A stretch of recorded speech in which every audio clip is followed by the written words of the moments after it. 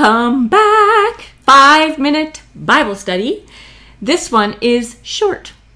Might not even be 5 minutes. Matthew 9:35-38. Jesus went through all the towns and villages, teaching in their synagogues, preaching the good news of the kingdom, and healing every disease and sickness. When he saw the crowds, he had compassion on them because they were harassed and helpless, like sheep without a shepherd. Then he said to his disciples, "The harvest is plentiful, but the workers are few.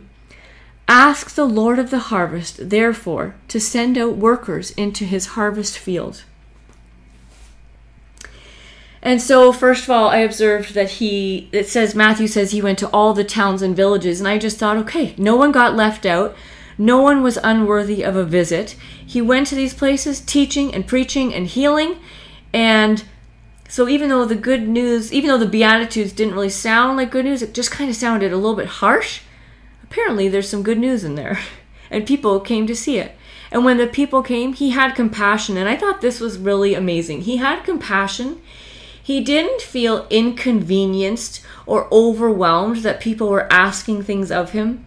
In fact, when he saw them all clamoring to him because they had been abused by other religious leaders, they came to him. He saw they had no leader. They had no one to really show them God. Their own religious leaders had led them astray, abused them, and hurt them.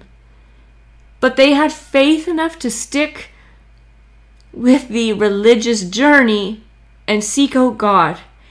And Jesus had compassion and wanted to show them who God actually was. And I think so many people are experiencing that today. I have experienced it. If the church has hurt you, if Christians have hurt you, if pastors, priests, whatever have hurt you, don't run away from it all. Run to Jesus, run to the Gospels, and let him show you who God is. Because everybody else is human, everyone else is going to mess up. And I like that he doesn't like that they were harassed and helpless, and he wanted to guide and protect them. And then Jesus takes this time to pause and say to his disciples, guys, look around you. Look at all of these desperate, hurting people coming to us and following us around. They are so hungry for a Savior. And there are so many, and we need to reach out to them and provide. But as humans, we cannot fill those shoes. So we need to ask God to send more Jesus lovers so that we can take care of everybody that's hungry and thirsty for more. And I like that he finishes by saying, but ask God. He is on board with this. He wants more Jesus lovers, more God lovers.